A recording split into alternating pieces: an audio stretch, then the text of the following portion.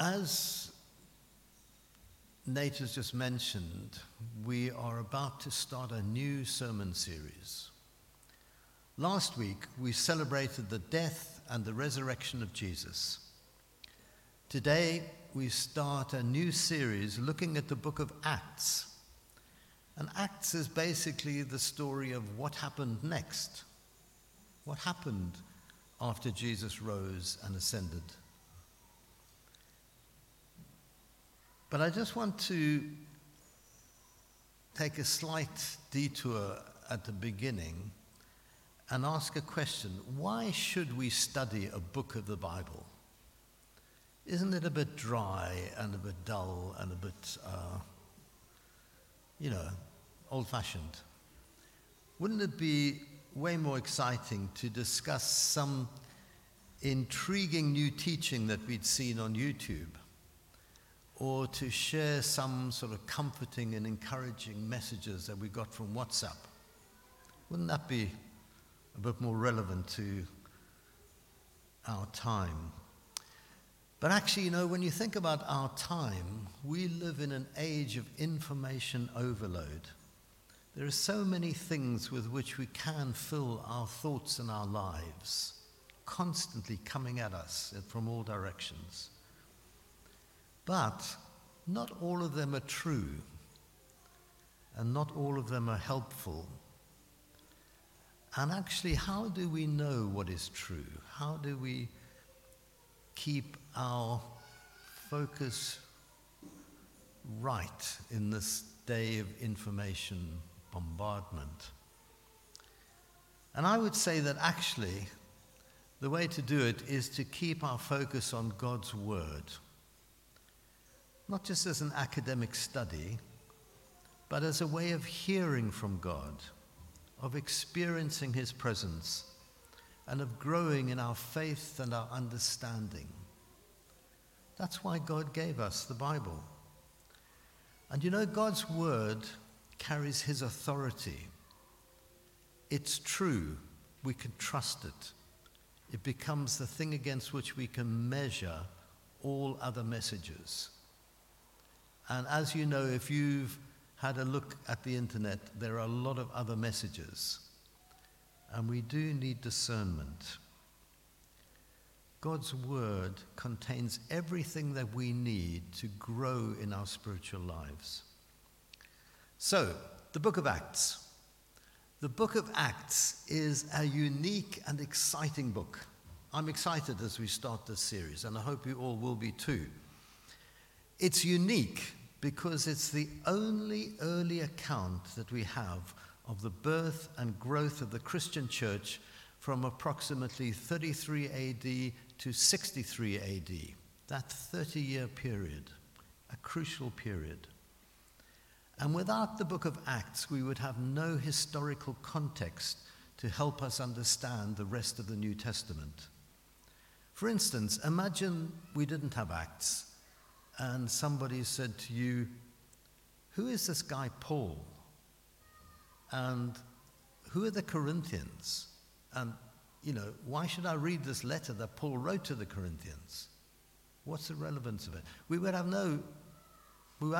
have a clue. Acts gives us a historical background for the rest of the New Testament to understand the different characters and who they are and the part they play. It's also exciting. Acts is a sort of adventure story.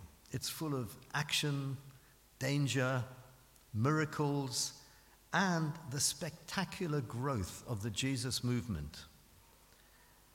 At the beginning of Acts, we see Jesus' disciples as a small and fearful group in an upper room, hiding for fear of arrest and execution.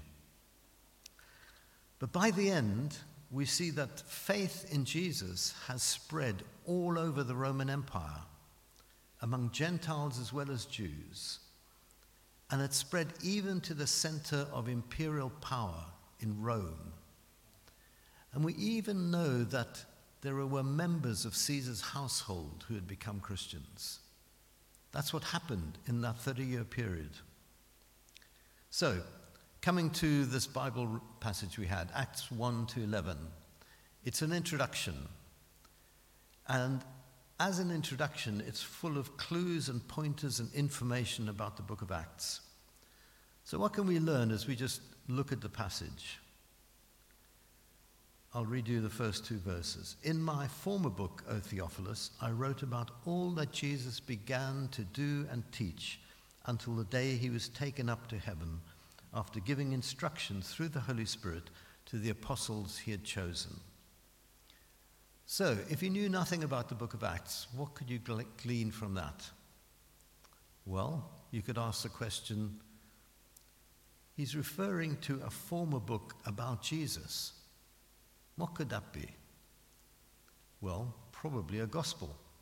So you could go back and you could have a look at the 4 gospels, and when you get to the Gospel of Luke, you'd find a resonance. Here's how Luke's gospel begins. Many have undertaken to draw up an account of the things that have been fulfilled among us, just as they were handed down to us by those who from the first were eyewitnesses and servants of the word. With this in mind, since I myself have carefully investigated everything from the beginning, I too decided to write an orderly account for you, most excellent Theophilus, so that you may know the certainty of the things that you've been taught. Now, it doesn't take a genius to actually see a connection between those 2 passages, the intro to Luke and the intro to the book of Acts. So Acts is Luke part 2. And it's about, as the Gospel of Luke is about what Jesus began to do and teach, the book of Acts is about what Jesus continued to do, not this time in person, but through the work of the Holy Spirit, to guide and empower his chosen apostles and to help them continue the work that he started. That's in a way what Acts is about. So, the other thing we can glean is that Luke is a careful investigator. At the beginning of Luke's gospel, he lays out his approach. He himself was not an eyewitness, but he met eyewitnesses, he wrote it all down, he did his research, and he put it together. It's a collection of eyewitness testimony. It's truth. But the next question you may ask is, who was Luke? You know his name from the gospel, but actually the gospel doesn't contain his name. All four gospels, as you know, are anonymous. They don't identify their authors. That has to be a bit of historical research that happens. But if you do a bit of digging in a good study Bible, you'll turn up a bit of information about Luke. Luke was a Greek. He was the only Gentile author of a New Testament book. All the other books in the New Testament were written by Jews. Luke and Acts were written by a Greek called Luke. Also, he was well educated. You can even, well, I don't read Greek, but those who can tell us, classical scholars are very impressed with the literary quality of his Greek. It's by far the best written book. Luke and Acts are by far the best written books in terms of their quality of the Greek in the whole of the New Testament. Other books are written in Koine Greek, which is a sort of ordinary common Greek. Luke and Acts are written in good classical quality Greek. Another group of people who are impressed with Luke are ancient historians and archaeologists.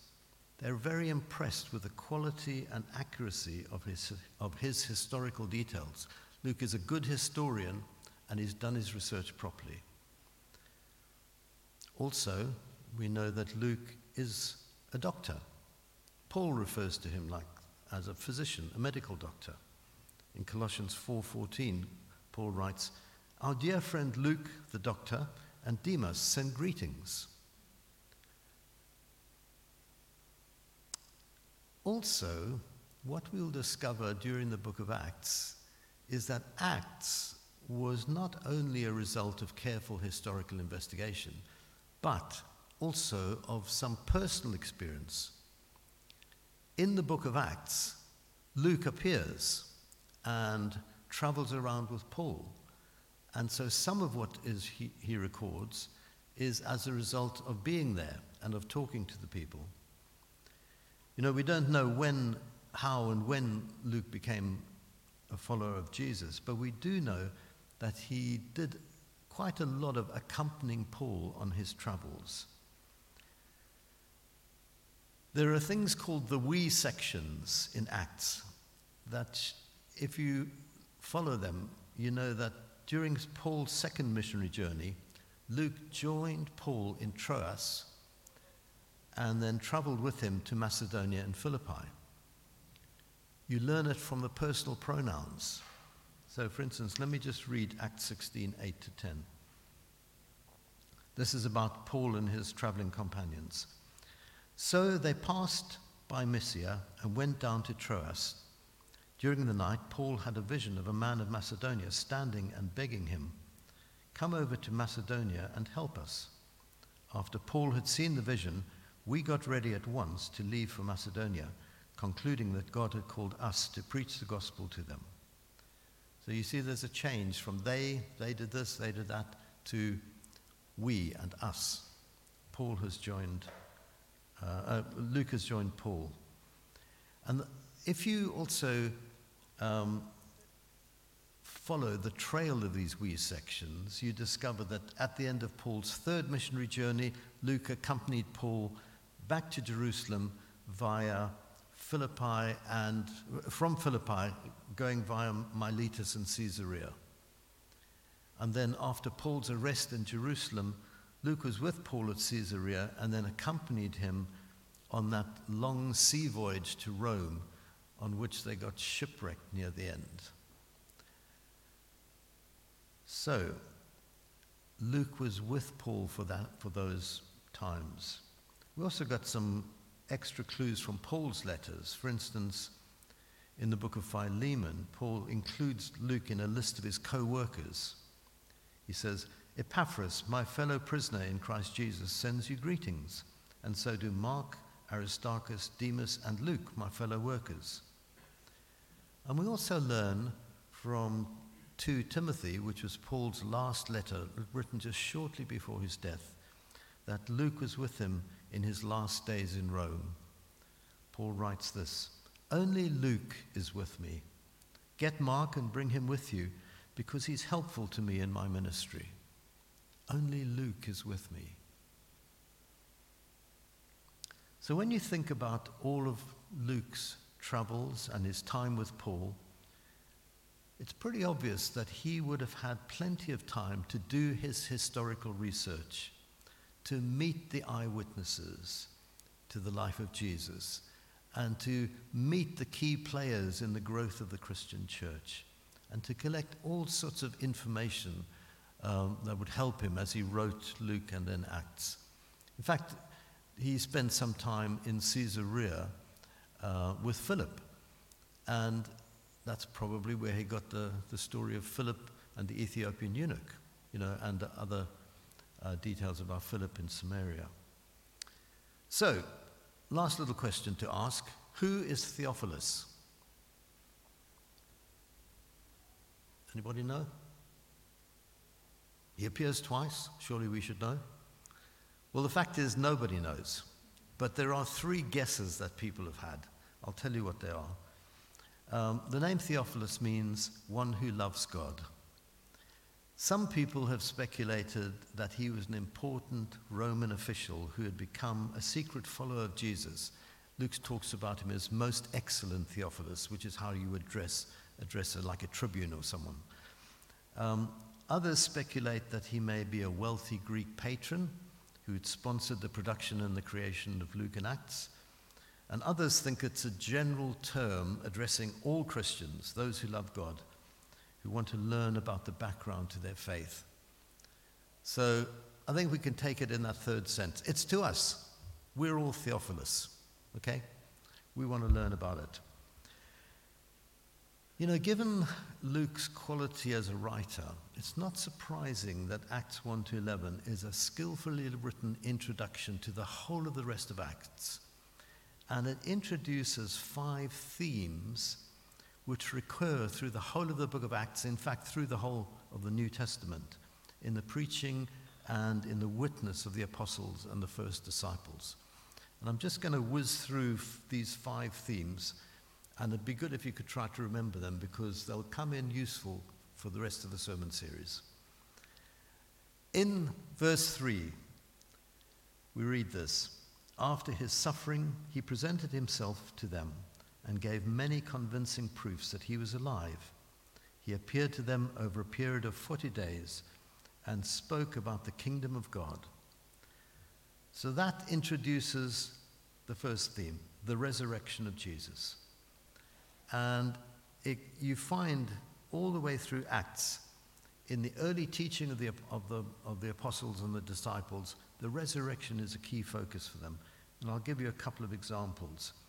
For instance, when Peter was talking to this large crowd of people who'd gathered in Cornelius' house wanting to know about the Christian faith, Peter says this: "They killed him by hanging him on a cross, but God raised him from the dead on the third day and caused him to be seen." Later in the book of Acts, we have Paul preaching in a Jewish synagogue in Pisidian Antioch. Paul, speaking to a sort of slightly hostile and inquisitive audience, said this: "Though they found no proper ground for a death sentence, they asked Pilate to have him executed. When they'd carried out all that was written about him, they took him down from the cross and laid him in a tomb. But God raised him from the dead, and for many days he was seen by those who had traveled with him from Galilee to Jerusalem." So that's the first theme, the resurrection, a key bit of all the proclamation of the early church. The second theme that we see in the introduction is the baptism with the Holy Spirit. So we see it in verses 4 and 5. Jesus said, "Do not leave Jerusalem, but wait for the gift my Father has promised, which you've heard me speak about. For John baptized with water, but in a few days you will be baptized with the Holy Spirit." And so, of course, the immediate fulfillment of that was in Acts 2, the day of Pentecost. But then as you go on through the book of Acts, through the New Testament, you see again and again this theme that it was going to be a common Christian experience to be baptized in the Holy Spirit. For instance, when the Samaritans heard the gospel and believed, the early church sent Peter and John to Samaria. When they arrived, they prayed for the new believers there that they might receive the Holy Spirit, because the Holy Spirit had not yet come on any of them. They'd simply been baptized in the name of the Lord Jesus. Then Peter and John placed their hands on them, and they received the Holy Spirit. Also, not just groups and communities, but individuals like Saul of Tarsus, when he encountered the risen Lord Jesus on the road to Damascus and was blinded. He went into Damascus and was sort of praying and waiting. And a very brave disciple named Ananias came to pray for him. This is the good Ananias. There is a bad Ananias in the New Testament. In Acts, don't get confused. This is the good guy. He was a brave disciple, and he said, "Brother Saul, the Lord, Jesus, who appeared to you on the road as you were coming here, has sent me so that you may see again and be filled with the Holy Spirit." Immediately something like scales fell from Saul's eyes, and he could see again. He got up and was baptized, and after taking some food, he regained his strength. So that's the second big theme, the baptism of the Holy Spirit. The third one, the Great Commission, the commission to be witnesses to Jesus. We see it in verse 8. "But you will receive power when the Holy Spirit comes on you, and you will be my witnesses in Jerusalem and in all Judea and Samaria and to the ends of the earth." And actually that verse is almost a blueprint for the rest of Acts. During the whole of the book of Acts, we see the story of how the first disciples, filled with power and boldness from the Holy Spirit, proclaimed the good news of Jesus fearlessly throughout the Roman Empire. They followed and obeyed Jesus' commands to be his witnesses, and they did it in the power of the Holy Spirit. The fourth theme, the ascension. This is in verse 9. After he had said this, he was taken up before their very eyes, and a cloud hid him from their sight. You know, there are only two descriptions of Jesus' ascension in the New Testament. One is in the Gospel of Luke, and one is at the beginning of Acts here. But the ascension is hugely important in the faith and proclamation of the early disciples. We don't seem to say much about it nowadays, but it was important to them. For instance, when Peter was talking to the crowd on the day of Pentecost, he said this: God has raised this Jesus to life, and we're all witnesses of it. Exalted to the right hand of God, he has received from the Father the promised Holy Spirit and has poured out what you now see and hear. And when Stephen was on trial for his life before the Sanhedrin, we read this: Stephen, full of the Holy Spirit, looked up to heaven and saw the glory of God and Jesus standing at the right hand of God. Look, he said, I see heaven open and the Son of Man standing at the right hand of God. You know, this vision of the risen and ascended Lord Jesus standing at the right hand of God the Father and ruling in glory and power goes back to a very famous prophecy in the book of Daniel, which has resonances throughout the New Testament. Anyone know that prophecy? Maybe, maybe not. I'll read it to you. Daniel chapter 7, verse 13. In my vision at night I looked, and there before me was one like a son of man, coming with the clouds of heaven. He approached the Ancient of Days and was led into his presence. He was given authority, glory, and sovereign power. All nations and peoples of every language worshipped him. His dominion is an everlasting dominion that will not pass away, and his kingdom is one that will never be destroyed. And that prophecy is a vision that the early church kept in mind. Jesus was ascended, glorified, at the right hand of God. It was also, that prophecy was the basis for the charge of blasphemy at Jesus' trial before the Sanhedrin. You know, Jesus was tried and found guilty of blasphemy, and that's why they handed him over to Pilate for crucifixion. The high priest asked him, "Are you the Messiah, the Son of the Blessed One?" "I am," said Jesus, "and you will see the Son of Man sitting at the right hand of the Mighty One and coming on the clouds of heaven." The high priest tore his clothes. "Why do we need any more witnesses?" he said. "You've heard the blasphemy. What do you think?" They all condemned him as worthy of death. A key part of the church's proclamation is Jesus arisen at the right hand of the Father and returning. And that's the fifth theme that we find in verses 10 to 11. The promise that Jesus will return. Verses 10 to 11 read like this. They were looking intently up into the sky as he was going, when suddenly two men dressed in white stood beside them. "Men of Galilee," they said, "why do you stand here looking into the sky? The same Jesus who's been taken from you into heaven will come back in the same way that you've seen him go into heaven." And that has been the hope of the church all the way through Acts, the New Testament, and right up to the present.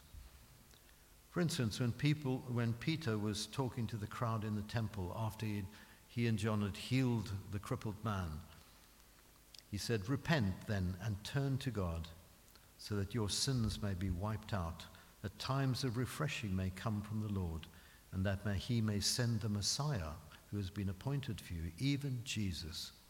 Heaven must receive him until the time comes for God to restore everything, as he promised long ago through his holy prophets." We see it beyond the book of Acts. We see it in the writing of Paul Paul wrote to Thessalonians, "For the Lord himself will come down from heaven with a loud command, with the voice of the archangel, and with the trumpet call of God, and the dead in Christ will rise." And John, the Apostle John, in prison on the island of Patmos, writing the book of Revelation, wrote this: "Look, he is coming with the clouds, and every eye will see him, even those who pierced him. And all peoples on earth will mourn because of him. So shall it be. Amen." So those 5 themes run through the book of Acts and through the whole of the New Testament. And I hope that as we study Acts, it'll be an encouragement to imitate the faith of those first disciples, the early church, and that our witness will have as much impact on the community that we live in as theirs did. I hope so. And as we start our study of Acts, my prayer for all of us is that we would learn from that great cloud of witnesses that we read about, who have gone before us, that we would learn to reject the trivial and the false, that we would focus on what is important and true, and that we would deepen our walk with God. Let's pray.